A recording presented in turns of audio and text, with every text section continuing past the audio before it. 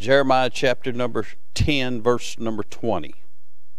He says, "My tabernacle is spoiled, and all my cords are broken. My children are gone forth of me, and they are not. There's none to stretch forth my tent anymore, and to set up my curtains." Let's pray. Father, we bless you. We sure do. Thank you for the good singing we enjoyed tonight. All three songs ministered to my soul. We thank you for the good congregational singing. Lord, it uplifted my soul. We thank you, Lord, for the reading of the Word of God. We're thankful we still have it. It's a privilege to have it. And we're certainly thankful, Lord, that we have your statutes and your precepts.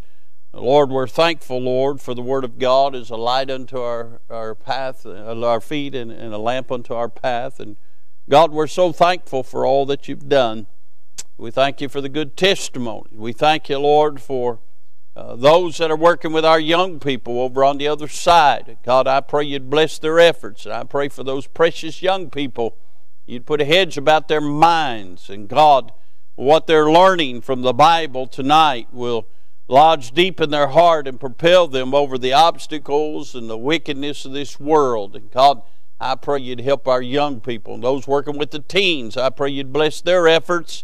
Our teenagers face so many peer pressure and so many problems. And God, I pray you'd help those young people. And God, again, insulate them. And God, give them faith and strength. And God, use those young people for your honor and for your glory. Now, Father, I pray you'd help us from the Word of God tonight. I pray you once again use this unworthy vessel. Speak to your people. And God, I pray that, Lord, unlike Jeremiah's day, your people would receive the Word of God with gladness. And Lord, I pray to transform us into thy likeness. And God, may we shine as bright lights in this dark and dispersed world that we live in today. Lord, get glory.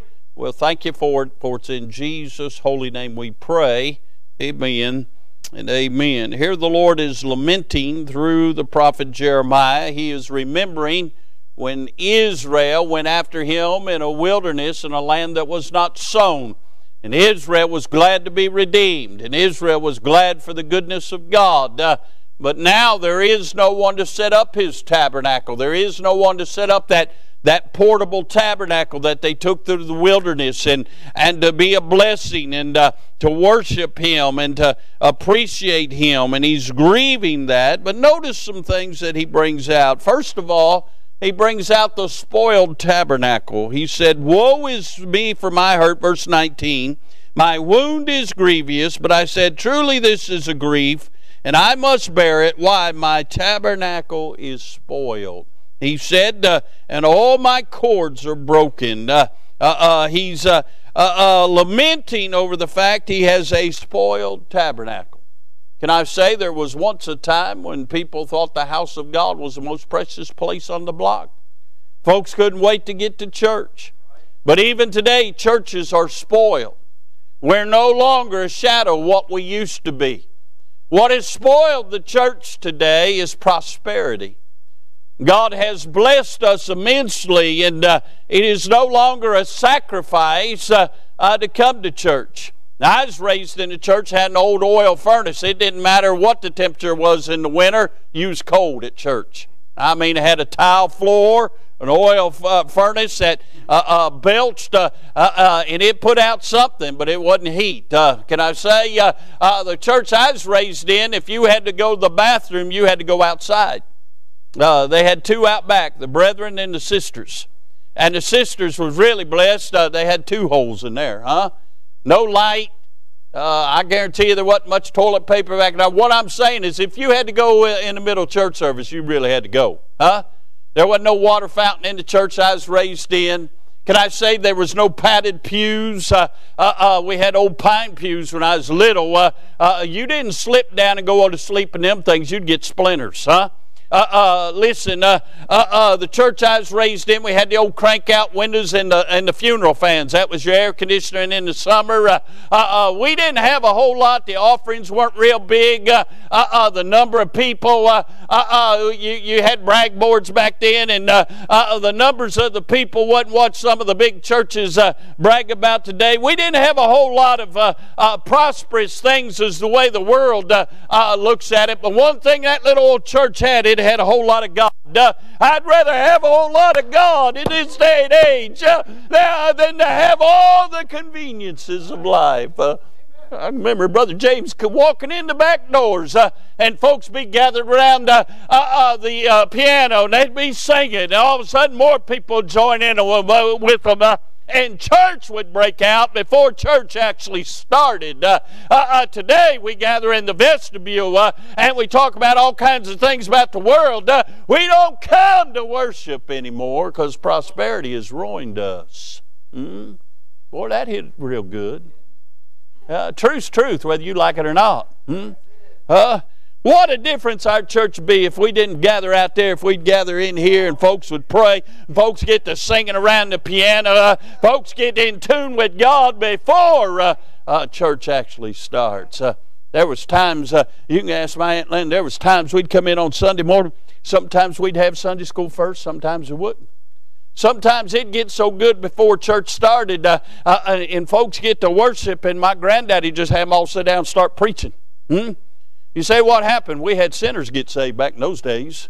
If folks wasn't getting saved, the altar's full with people begging God, am I the reason why folks aren't getting saved? They would pray that because they was bringing sinners with them. Today, we're so prosperous, we think that nobody needs God. We're spoiled by prosperity. We're spoiled by pride. We won't get in the altar and say, God, am I the reason the hand of God's not falling on the church like it used to? We're full of pride. We think we got the corner of the market this thing. We're quick to blame somebody else. It's Ray and Randy's fault. They wore pink today. God can't bless when men wear pink, We come up with all kinds of reasons rather than look at ourselves. The middle letter, pride, is the letter I. And that's our problem. The tabernacle spoiled by presumption. We presume we know everything. We presume that we're right with God. And so when the service takes hold, we tune it out because we think we're already okay. God help us, We see a spoiled tabernacle. He not only mentions that, notice he mentions strayed children. Look what he says, verse 20. My children are gone forth of me, and they are not. How many of us know people that are used to be's? They used to come to church. They used to teach. They used to be a deacon. They used to sing in the choir. They used to. But tonight they are not. I wonder how many churches in America could be filled tonight if those that once did would do again. We talked about that a little bit in my Sunday school class this morning, where people have gotten their eyes off the Lord and gotten their eyes on something else that has caused them to end up in a hog pen somewhere. They don't know that He will let them come back home. They're strayed children. Can I say that I think one of the most heinous and horrible things that there could be in this earth is where parents and children no longer fellowship or get along. That would be horrible. That's one of the things we enjoy most about holidays or any day, is getting together with our children. We spend a day together and hang out. We love it. We even love the fact Christian don't want to leave. He just hangs out. Finally, Taya said, we got to go. We love it. And they love it. They love it when Net's already got the cookies in the oven. They love it. Today I was going to eat a Swiss roll or something, and Sydney says, oh, Mom made brownies and cookies. I said, bring them on, sister. Huh? He said, what are you trying to say? I can't imagine not having any fellowship with my children. What do you think God thinks? When He's redeemed some and they no longer fellowship with Him. Now, they've all got excuses, Brother Donald. They want to blame you or me or somebody why they don't come. But the fact of the matter is they're hurting God, which in fact is hurting them. And I realize some don't come because they're embarrassed. They know they've walked away from the goodness of God. The reality is they haven't come to themselves in the hog pen yet. They're still satisfied feeding from the swine. They get sick of that, they'll come back home. But we see that He's dealing with a spoiled tabernacle. He's dealing with strayed children, but He's also dealing with service that is neglected. Look what He says, there's none to stretch forth my tent anymore and to set up my curtains. How much work for God is not getting done today? Because there's nobody to do it. Our church is very unique. Most churches, 90% of the work gets done by 10% of the people, and of the 10% of the people, most of it's the pastor, his wife, and his family. That's not the case here. We got folks all over this church that's doing something, and that's a blessing. But that's not the case everywhere. There's a lot of work that still could be done out of this church if folks would get busy and do it. You say, well, I'm waiting on a license. Well, what do you got the Bible. God said go do it. Go do it. Yet there's so much service being neglected. The Lord's looking for somebody to do something. Did He not tell Isaiah that He's looking for a man to stand in the gap, make up the hedge? How many in Ezekiel and Jeremiah, and how many times does God call him for somebody to do something? Now here's the problem. Let me go over here and talk to the nuts. I mean the M&Ms. Here's the problem. We want to do something if it's something big. Or if it's something that we'll get some notoriety for it. We don't want to do something, Brother Ray, if nobody's going to see it. Or if it's not something real big that we'll get recognized for. I remind you, God's in the little things. He's in the little details, the little things. And by the way, He takes those base things and confounds the wise. Sure, everybody will sign up if it's something big. But I find most of the time when it's something big, God's usually not in it. All He's asking for is somebody to set up his tent. Somebody to set up his curtains. Somebody do something so others can see the effects of it, but never see it. I preached a message a long time ago in the old building on the feller in the cellar. A fellow by the name of Joash down there in the cellar. He's stomping out those olives so they can have oil for the lamps. Nobody saw him down there in the cellar, but everybody saw the effect of his work down there in the cellar because there was light in the tabernacle.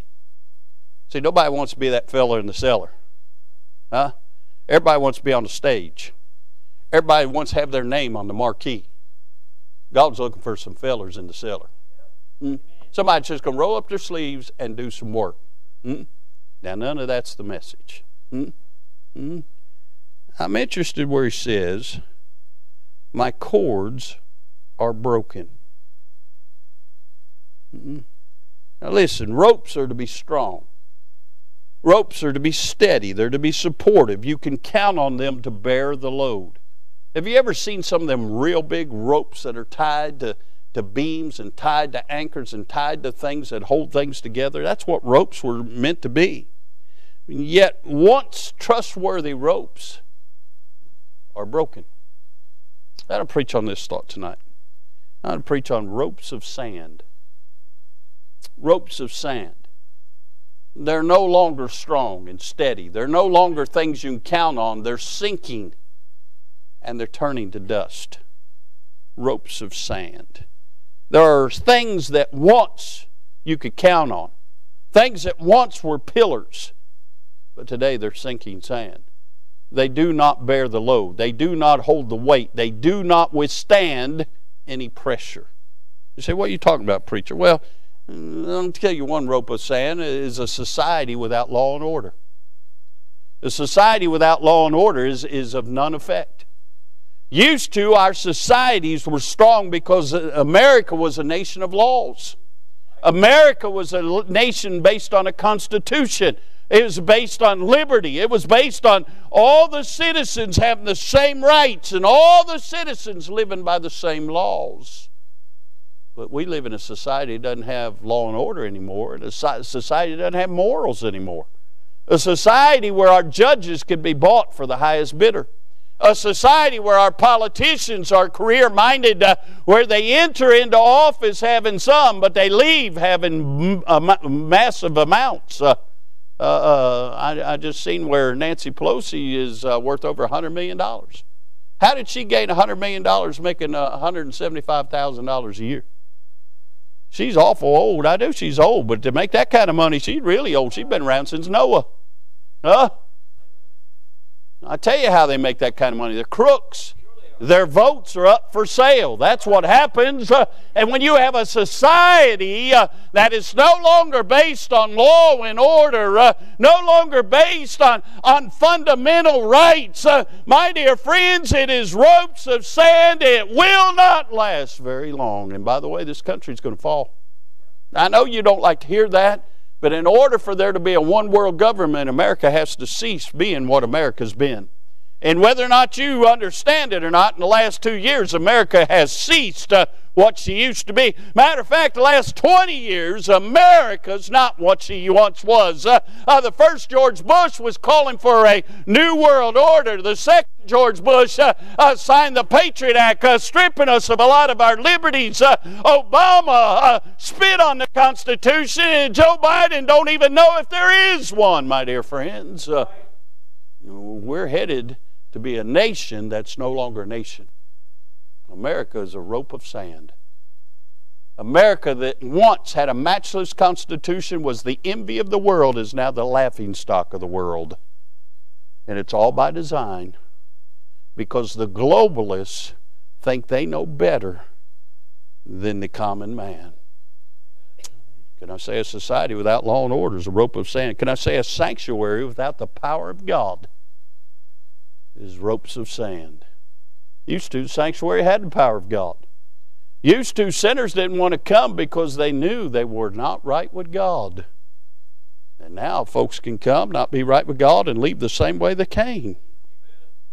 Can I say the sanctuary loses the power of God when the Bible is no longer preached? I'm glad I don't have to apologize for preaching the Bible. But there are folks that come here from other places that don't preach the Bible, and they're in shock. Folks ought to be in shock if the preacher's not preaching the Bible. But yet, when the Bible is no longer preached, then people are left to live to their own conceits, and my dear friends, that always leads them away from God. Can I say the sanctuary loses the power of God when it's not bathed in prayer? Prayer is where the power comes from. We could quit praying for God to show up, and guess what? He'll no longer show up. He'll stamp Ichabod on it, and this church will be like many other churches, is just a museum of what it once was. Can I say the sanctuary loses the power of God when the brethren become pugnacious, divided, full of discord? And by the way, that's been by design. How many of you know churches that have 2 services on Sunday morning? Have an early service and a late service? 3 of us. Huh? You know why they do that? They used to say they'd do that so they wouldn't have to build another building. You know why they do that? They do that to meet the desire of people wanting to get out and be at the Cracker Barrel earlier than other people. To have all afternoon to do fleshly things rather than worship. Here's the problem. When you have the congregation split like that, you can never be in accord. The Bible says that the church is to be in unity, be of the same mind, be of one accord. How can we be one accord when we're never assembled together? There's been some some things that have been inserted by the devil that people bought into, thought they were great, and all it does is it erodes what God wanted established in His local church. I'll tell you another, has anybody ever heard this term, junior church? I made somebody want me to call their name. Most of you know the name, know the person. Made somebody madder than a wet hen. Want to have junior church. I said, we're going to have a junior preacher. We're going to have a junior song leader. We're going to have a junior piano player. We're going to have junior songbook. We're going to have preaching for the juniors. So I know we was going to teach them a little lesson, get them some coloring books and get them some cookies and Kool-Aid and all that and everything. I said, but that ain't junior church. That's kindergarten. Amen. If you're not going to have a preacher, then it's not church. I said, and if they need church, we got plenty of it right out here in the sanctuary. No? Say they want to have a babysitting club. Now, we teach them on every other Sunday night over there. We're teaching them on their level. We're putting a Bible in them. We're making them study the Bible, learn the Bible, memorize the Bible. And you know what has happened? A lot of them's gotten saved that way. But I have never been an advocate of taking them out of the sanctuary. When I came up, we didn't have a nursery. We didn't even have toilets. Done told you that. You think we had a nursery? They acted up. There's times I acted up. There was a good remedy for that. Mama would take them out, wear them out, bring them back in, dare them to breathe. That straightens them out. By the way, some of you parents, if you'd learn to biblically discipline your children, you wouldn't have the problems you got. I learned early on, you don't back talk mama. You know why my lips are so fat? I got smacked in the mouth a lot of times. They're still swollen. I got smacked in the mouth one time by calling a preacher by his first name. Never did that again. No, I didn't do that. He said, no, that's brother so-and-so. You can call a preacher by his first name. There's a lot of things I got smacked in the mouth over. You had to know me. You've probably figured it out. Miss Jackie, she said something about the other day about Ivy making so much noise. I told her, I said, I can scream a whole lot louder than she can. So that don't bother me. I'd rather have a baby in here. You know what happens? They start figuring out things. How many babies have you heard say, amen? You know what else they figure out? They figure out there's something special when people come to this altar. They don't understand it all. They just know something about it. And they know there's something special about the preacher because everybody gets real quiet and listens to him while he's preaching. They don't understand what he's saying. They don't understand what everything, but they're learning things. And by the way, you raise them up in the house of God and they'll get saved at a young age because they realize as they're growing and things start making sense to them, they start asking questions. Next thing they want to know is what it means to be saved. And then their little tender hearts, the Lord touches them. They get saved by the good grace of God. And what a blessing to see that. They don't get that coloring pictures of Moses. You're welcome. That didn't cost you anything. By the way, when the kids aren't here, you can rest assured, if you don't already know this, the Bible's being put in them. We don't do anything that the Bible's not a part of it. Everything's centered around the Bible because the Bible's the absolute and final authority of our lives. And if we're not teaching them the Bible, then we're not doing anything. But can I say, when the brethren become divided and full of discord, the power of God leaves. And can I say there's a great push by the devil to drive wedges between people. One of the jewels of our church is how many families love one another and do things socially. That's a blessing. What a blessing for that crowd that shows up early and stays late. That's a blessing. You'll find some of the best friends you'll ever have on earth is in this building. You say, well, I don't have many friends. The Bible says you want to have friends, you must show yourself friendly. You want to have friends, be a friend. God help us when we start letting the devil put wedges between people. But can I say the sanctuary loses its power when the beloved Son of God is no longer praised. It's all about Him. And when it ceases to become all about Him, you no longer have a church. All you got's a social club, huh? Can I say a sanctuary without the power of God is a rope of sand? Can I say a salvation without any change? That's a rope of sand. If Jesus can't save you and deliver you from your sin, then what kind of Savior is He? Huh? Did you all hear what Donald said a little bit ago? He was praising God. He wasn't one that got a DUI last night. Because what you don't know and what I do know is he had a little problem with alcohol till he met Jesus. And he met Jesus, and guess what? He started drinking from another well. You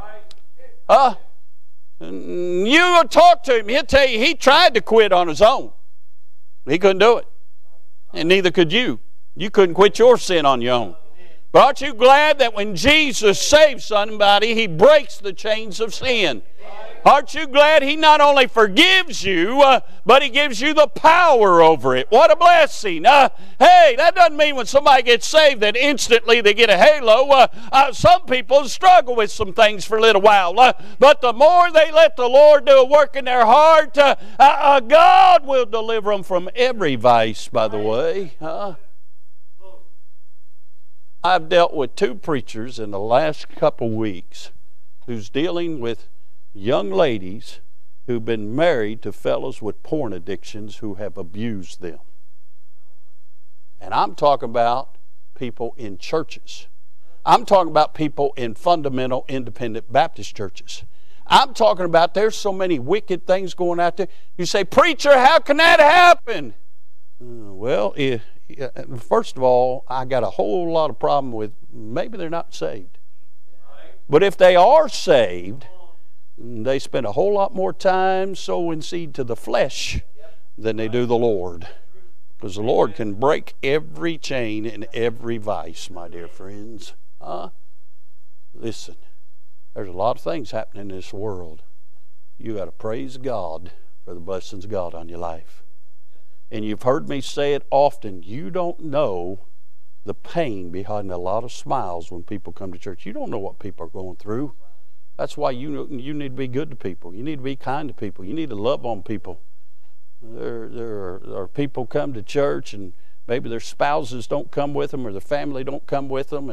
And I know Miss Brenda Corbin, when she used to come, she'd have to fight hell all the way to church. And she's in a wheelchair and her husband would just shove her through the door and roll her in. And can I say she'd have to fight hell all the way here. And she'd get here and she'd have the sweetest disposition and the sweetest countenance. And I never forget going up to the hospital and talking with her after he had beaten her. And she's laying there in the hospital bed and we're talking to her. And I'm trying to be as spiritual as I can be. But inside of me, you don't want to know what I was thinking. I just know about 50 years ago, Brother Clint, some of us get rounded up. We'd go solve the problem ourselves. But listen, I got to talking to her, and Miss Nett got to talking to her, and this is what she said. She said, I know if I leave him, he'll have no gospel witness, so I stay with him in hopes that he'll get to know Jesus. Now, that's a godly person right there, I'm telling you. And she used to make him madder than a wet hen. He'd be in there trying to drink, and she'd have preaching on, and she'd have it cranked. She's in heaven tonight. But I'm just trying to tell you, you don't know what people go through. So when they come to the house of God, they need to experience the love of Christ. They need to find some kindness. But I want to tell you something. A salvation without change, that's a rope of sand. I just don't buy into this stuff. Come as you are and leave as you are. Come as you are. Jesus bids everybody to come. But you study the Bible. From the time when the shepherds came to the time when the rulers came, when he was 2 years old, and from everybody in the Gospels that came to Jesus, they always left a different way. Nobody ever came to Jesus and stayed the same unless they didn't give him his heart. Pharisees stayed the same. Sadducees stayed the same. The scribes stayed the same. The Herodians stayed the same. But anybody that came to Jesus seeking him as Lord left a different way. And can I say, still the same today. Somebody comes to Jesus and truly give them a heart, give their heart in repentance and faith to Christ, he changes their life. Salvation without any change, just rope of sand. Can I say this? a sect or a religion without grace is just a rope of sand. Can I say most denominations and religions may use some of the same terminology we use. But if you look at what they teach and you listen to what they have to say and you read their literature, all their religion is predicated on your works. Works can't save us. If works could save us, why did Jesus have to die that horrible death on the cross? The only thing to save us is grace, the unmerited favor of God. And can I say this? I was at a funeral service not long ago, and heard the preacher say about the deceased, he knew that the deceased was in heaven because the deceased got baptized. Baptism won't send you to heaven, friend. If you don't get saved, you're just a wet sinner. That's all you are. Huh? Can I say the only thing that will save you is the Lord Jesus Christ. He's the way, the truth, and the life. And all these tenets of religion, all they preach is works. The vineyard up here used to, on hot days, they'd be out there handing water out, trying to earn their way to heaven.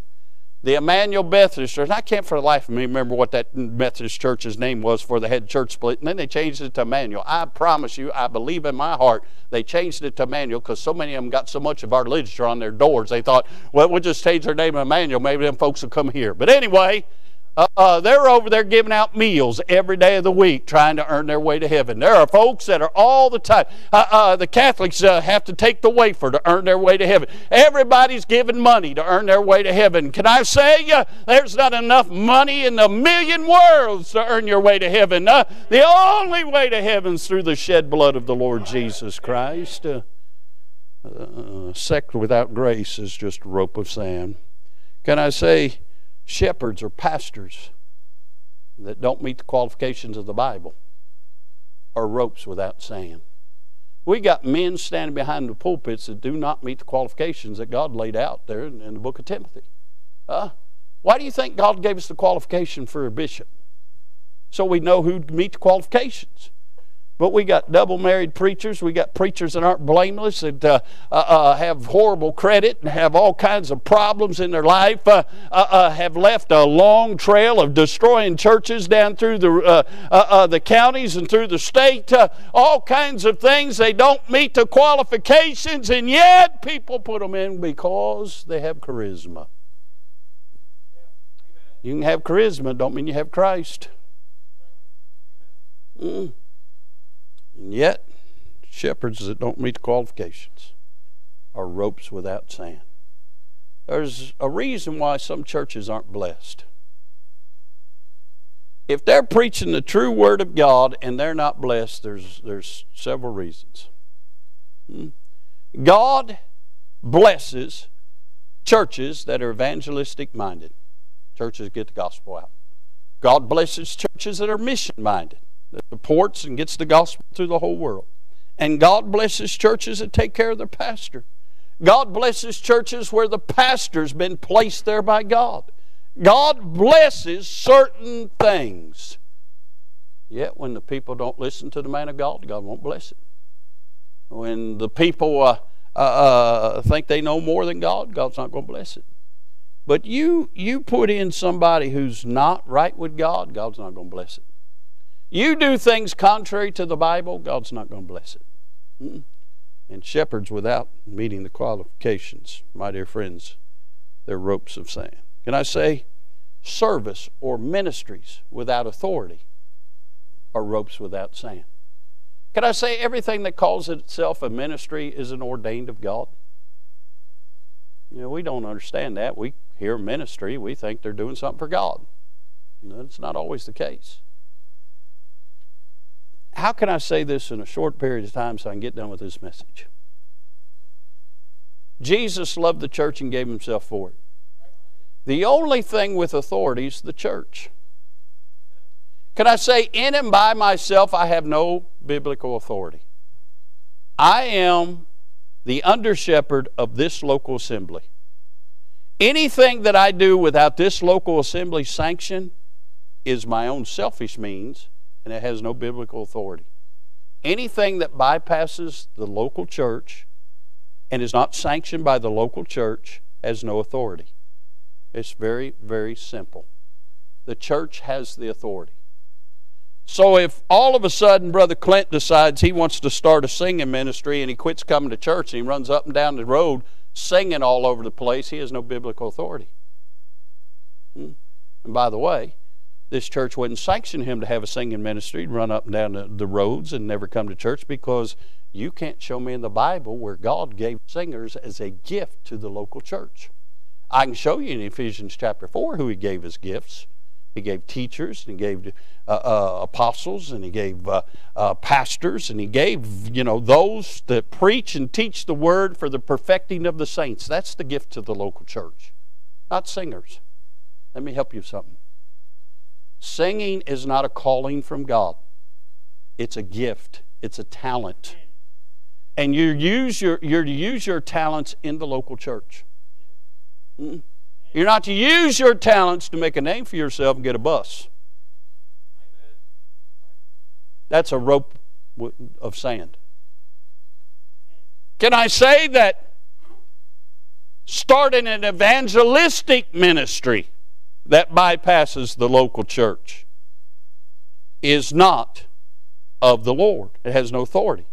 There's a whole lot of guys running up and down the road and got their face on a bus, calling themselves evangelists, and they're not of God. They have no biblical authority to do what they're doing. They'll put up a tent and have people come out and do their deal, but they're not tied to a local church.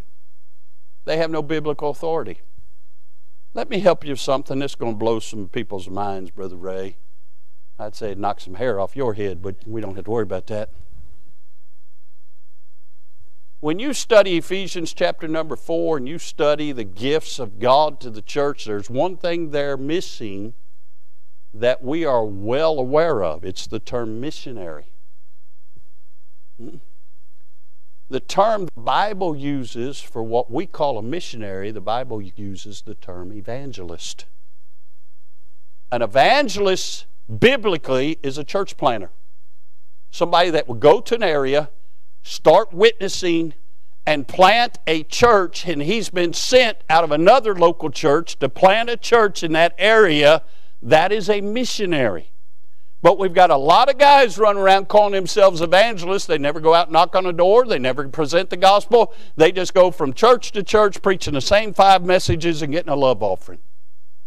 They have no biblical authority. There's a lot of folks don't understand the Bible. But there's a lot of people in this day and age that they accept anything. I made this statement about 10 years ago. Sidney Weaver stole it, and he's used it all over the country, and everybody thinks it's his statement, but it's my statement, and he'll tell you that when he's here next time, and he'll tell you he stole it. Most of what is being preached in our churches is less than 70 years old. I can read everything Jesus preached. I can read everything Paul preached. I can read everything that Peter preached. I can read what James and John and Luke preached. I used to have, and I gave it to a young preacher, I used to have 63 volumes of everything Charles Haddon Spurgeon preached. I could read it, every message that he preached in his ministry. I can go online and do that today. I can go online and read a lot of things that were preached in the early church and a lot of things, but what is mostly preached today is less than 70 years old. We're preaching some ideologies that came out of Bible colleges that these guys came up with, and that's what's being preached, and that's what's been sold to our churches, and people are sitting there. There's no power of God because they're holding on to a rope of sand. Isn't it amazing? Jesus didn't tell a preacher he had to wear a white shirt, but preachers tell you have to wear a white shirt. Isn't it amazing that Jesus didn't spend a whole lot of time dealing with how people should dress, but that's what most preachers deal with today? Matter of fact, they brought one woman to Jesus stark naked, and he never even, Brother James, I've read that 100 times, he never once told her, go put some clothes on. He told her, go and sin no more.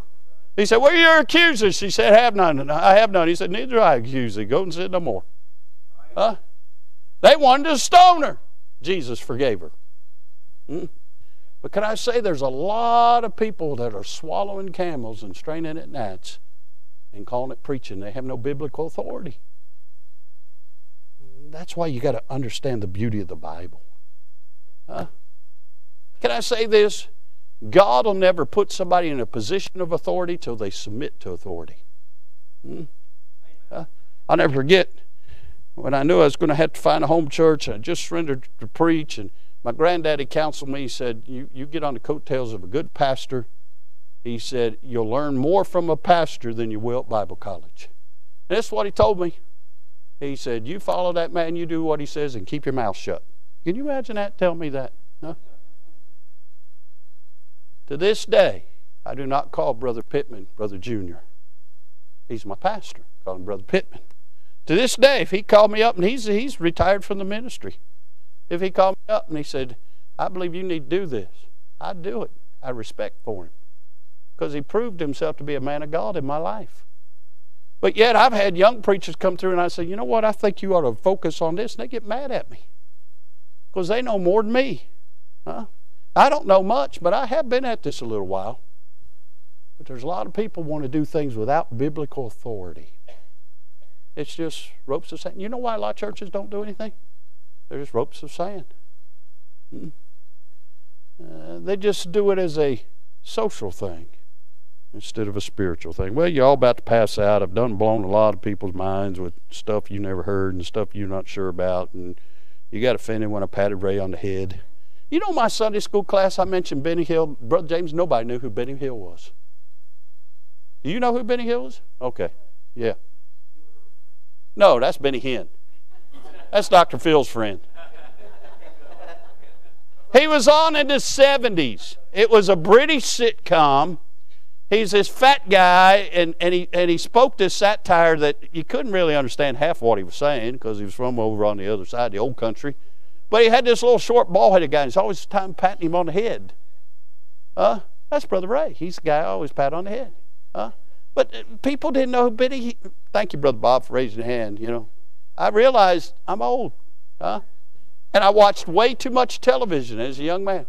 I was telling him I saw it on one of them channels that nobody ever watches. I was flipping channels one night, and Benny Hill was on. I said, "Well, I want to check." That was a stupid show. No wonder it went off air. I thought, what was you thinking? You wasn't even on drugs and you watched that stuff. What is crazy, huh? What can I say? There's a lot of people caught up in a lot of crazy stuff. And we wonder why God doesn't bless our churches. The last thought of a rope of sand is a soul without hope. A soul without hope is just a rope of sand. If you've got that blessed hope in your life, you are definitely the minority, but you are so blessed to know that you're saved, to know that heaven's your home, and to have that hope, to have hope you're going to see your loved ones who are saved again. Can I say, I'm tired of going to funerals and they talk everybody into going to heaven. Guy drank like a fish, cussed like a sailor, and never entered the doors of the church, but bless God, you're going to see him again. I hope not. He's in hell. I don't want to see him again. But can I say, a soul with no hope? You know why Jesus gave us the gospel? You know why Jesus died? So that every man could have this hope. You could be saved. And yet, you watch somebody's team lose. You watch and see how much hope. I got tickled this morning. I forget who it was now. Somebody said something to Zachary about, UK beating Louisville yesterday. He didn't even know about it. I thought, you know what? I like that kid. He's the Cardinal. Didn't even know they got their tails handed to them yesterday. But I know there's some Louisville fans. If they was going, not me. I wrote them off. I would have too. What are they, like 2-40? Yeah, They're not going nowhere this year, But listen, if somebody loses again, I want to tell you something. If the Bengals lose Monday night, this country, this city's going crazy. I keep hearing about number one seed. There's a little problem with that. Kansas City would have to lose, and Kansas City is playing 2 cupcakes. They're not losing, okay?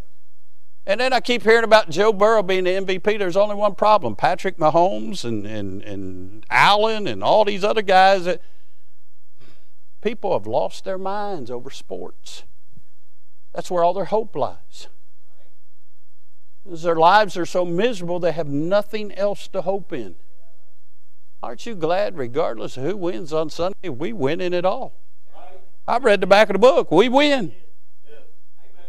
We have a hope. No, I haven't watched much college football this year. I really haven't. Now, I watched some of them games last night.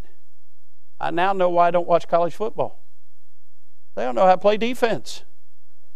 Ohio State had that game won last night about 12 times and then they handed it to them. Said, here, you can have it. We don't want it. And how's the guy, a kicker, miss a field goal that bad? Did you see it? He missed it 50 yards right. I'm thinking, what in the world? But there are people who lost their minds over that. Because that was all their hope. Cody Zorn's happy. But can I say, when you have no real hope, that you have to have artificial hope just to get to Friday so you can get drunk, that's sad. And that's what our society's become. And it may not be alcohol. People are addicted to all kinds of things. And it's because they don't have any true hope. I'm glad I have Jesus, aren't you? I'm glad I know that I know that I know that I know I've been saved. I'm glad to know that when this thing's over, come what may, heaven's going to be my home. We sang them great congregational songs that were so uplifting. We do have mansions over the hilltop. We do have a desire to see Him, because that's our hope. I heard a preacher preach one time that too many people drive stakes too deep in this world. We're just passing through. We're pilgrims and strangers because our hope's on the other side. Those that don't have that hope, a soul without hope is just a rope of sand. If we really take inventory about what most people are energized by in this world, they're just ropes of sand. They will not support them. They will not sustain them. So God has left you and I to be beacons of light so they can see. There are ropes that will sustain and will hold. There are fundamentals that are true and that will change their lives. So I exhort you to do this. Just be all Christ would have you to be. Because people need hope. People need help. Churches need to be encouraged that there's still churches still doing it the right way and God's a blessing. They need to see that. Because too many are looking around and not seeing much at all. God help us to just be satisfied with the status quo. I want all that God's got for us, don't you? So don't be a rope of sand. And don't trust in ropes of sand. Trust in truth and light and things that will sustain you forever. And you'll not be easily dissatisfied. All right, I'm done. Brother Ray, come get a song of invitation. Maybe you want to come and thank God you got the truth. Maybe you want to come and tell Him you love Him. Maybe the Lord's put somebody on your heart. You want to go and tell them you love them and you're thankful. They're somebody God's put in your life and been a help to you. So let's all stand. They're picking out a song. Let's have a word of prayer. Father, we do thank you for those things that are secure. We're thankful we have an anchor steadfast and sure within the veil. We're thankful for our blessed hope, and we're thankful for the house of God that you allow us to come and assemble and worship. We're thankful for those things you have put your hand on that are authored by Thee and have authority of God. Lord, we pray for those that are trusting in ropes of sand. We're thankful for those that seek you, but Lord, we fret over those that don't care. So God, help us to be the light and the salt and everything you'd have us to be this world, that folks will come to know you before it's everlasting too late. Blessing this invitation, have your will and way amongst us. Speak to hearts. We'll thank you for it. In Jesus' name we pray. Amen. Thanks to listeners like you, IBC has had over 100,000 views on our YouTube channel. If you haven't already, subscribe today. And as always, thanks for listening.